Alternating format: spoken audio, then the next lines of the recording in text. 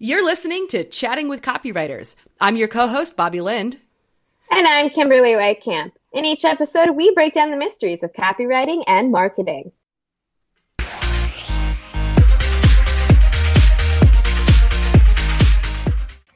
In this episode of Chatting with Copywriters, we talk about voice of customer data and how to use it best to get the best results from your copy. But before we get into that, Bobby and I are going to have a very fun discussion about a favorite Saturday morning activity.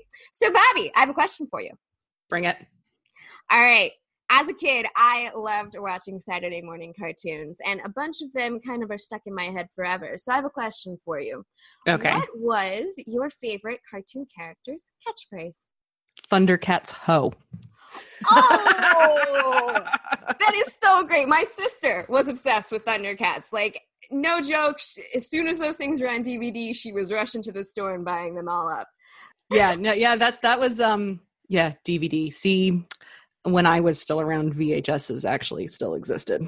When I was a kid too, with VHS, but they recently released Thundercats on DVD a couple years. Well, they did. They redid them, and I'm not a fan. They've redone an awful lot of the original '80s, late '70s, '80s cartoons, and they've got quite a few of them. But yes, no. So growing up, Thundercats, that was my big one. I always wanted to be Lion-O, but I'm the oldest in my family, so I always just assumed, I'm the leader, so I'm, Lion-O, and that was the big thing. Thundercats, oh yeah. No, we ran around our house in varying stages of dress with capes and all sorts of stuff, pretending to be like, so that, my siblings and all, we all had our own characters that we would play, and we managed to get my youngest sister to be Snarf, the cat that would just sort of like pounce around. I don't know, it was awesome. But yes. So that's that was the catchphrase from my youth of Saturday morning cartoons. What about yourself, Kimberly? So I was a big fan of Bugs. That's all, folks. Oh, yes. I loved Bugs Bunny, and I'm hunting a wascally wabbit. I'm hunting a wascally wabbit. I loved that kind of fun interplay between the characters, and it was always interesting to see, okay, what are they going to try next? And of course it's not going to work, and that's what made it funny, because you knew it was going to work, but sometimes you weren't sure why it wasn't going to work, so you couldn't wait to see how it was not going to work. And yes. Of course, my favorite thing as well is quite a lot of TV shows as I was growing up also kind of made homage to that particular set of cartoon characters, and kind of had cartoon episodes, and they had cartoon fight scenes that were clearly like waiting for the Acme to fall on him. Wow. Well, that's all, folks. So that was my favorite cartoon catchphrase, and that kind of segues us, I think, really well into voice of customer data, because both of us, if you'll notice, listener, we knew what show we were talking about.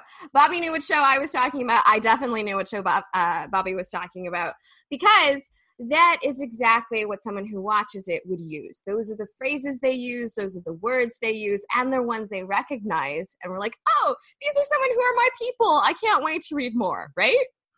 Yeah, exactly.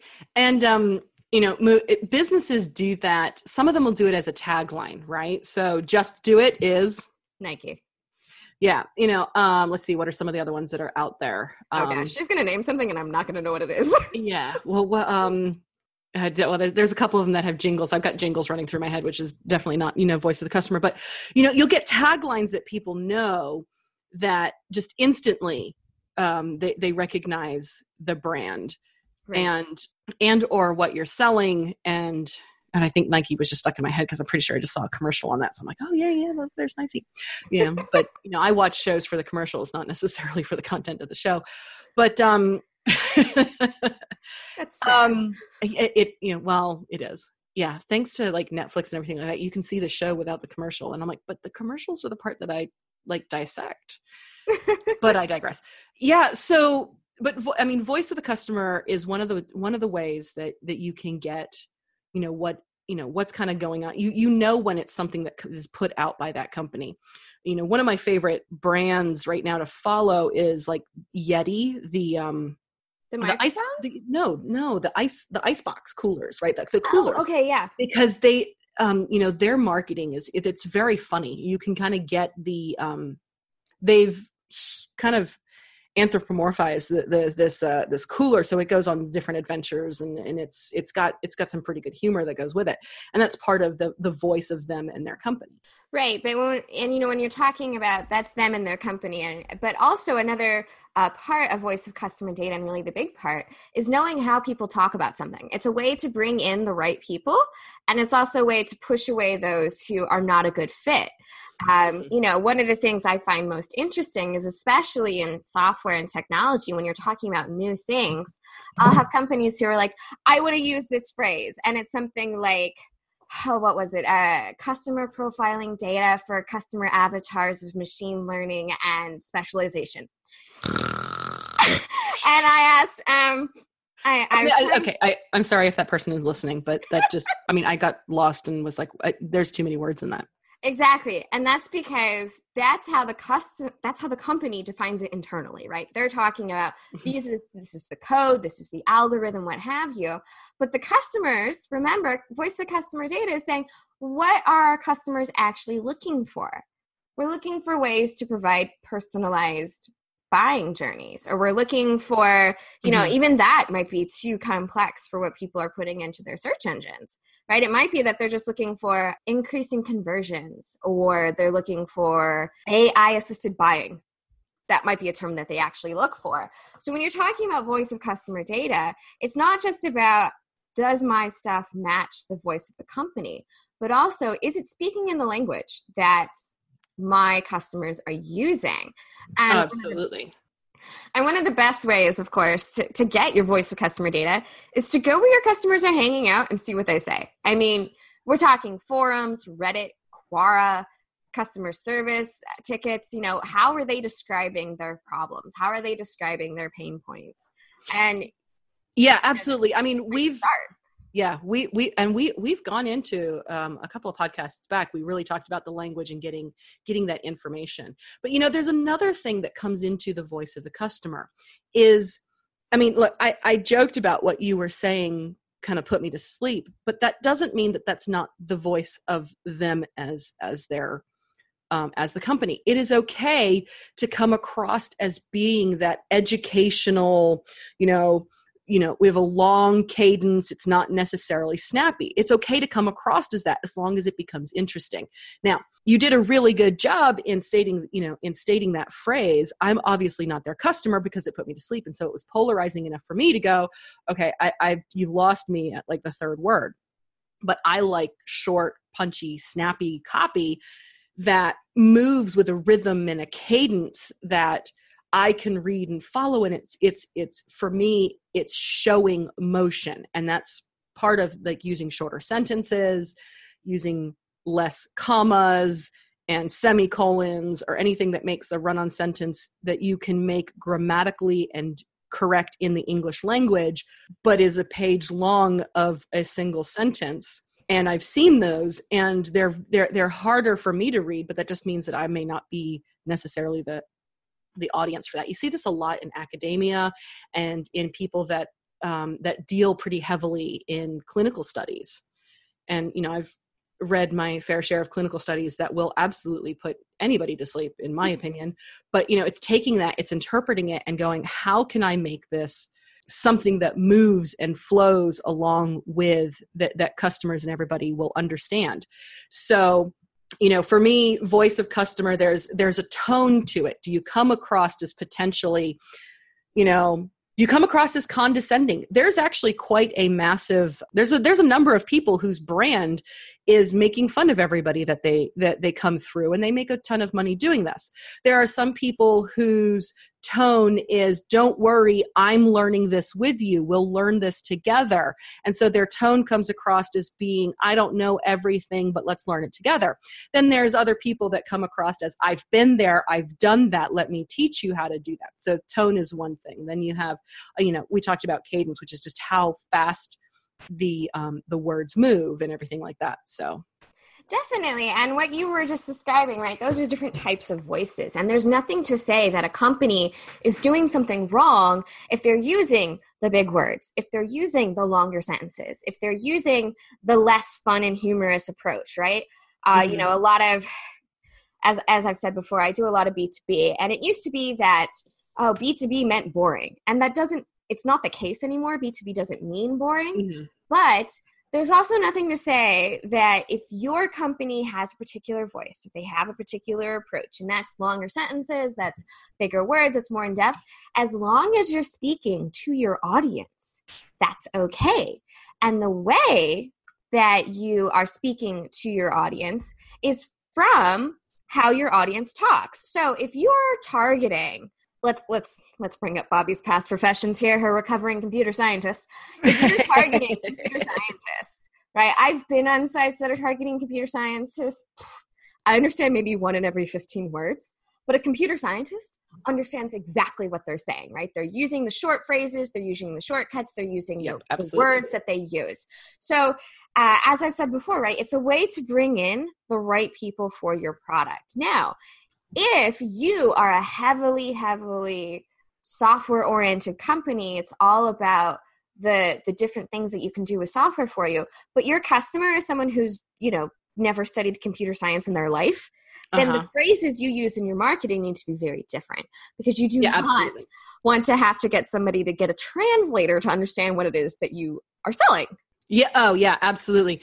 And what's really interesting is, even in my past life and career as a computer scientist, I made quite the living translating between the technobabble and management, which in and of itself was trying to, you know, I was effectively doing copy. I was making sure that all of our engineers and our programmers and everybody that was building the software, even though we had fun and cutesy names on it, it translated to, these guys needed to understand it. Management needed to understand it, because of, you know, they're the ones who had to go through and pitch it to their bosses or anything like that. You know, and I've worked in the government organization where that mattered. And I've worked in, you know, private organizations where, again, it mattered that the communication from the top to bottom, they just happened to be our customers at the time, that I was speaking in their language so they understood what we were doing, and they understood why, you know, it may have taken 36 hours to rebuild the data because of whatever it was that we were doing, or that we were writing this and then compiling it and it was going to take some time and everything like that. But it's all about that,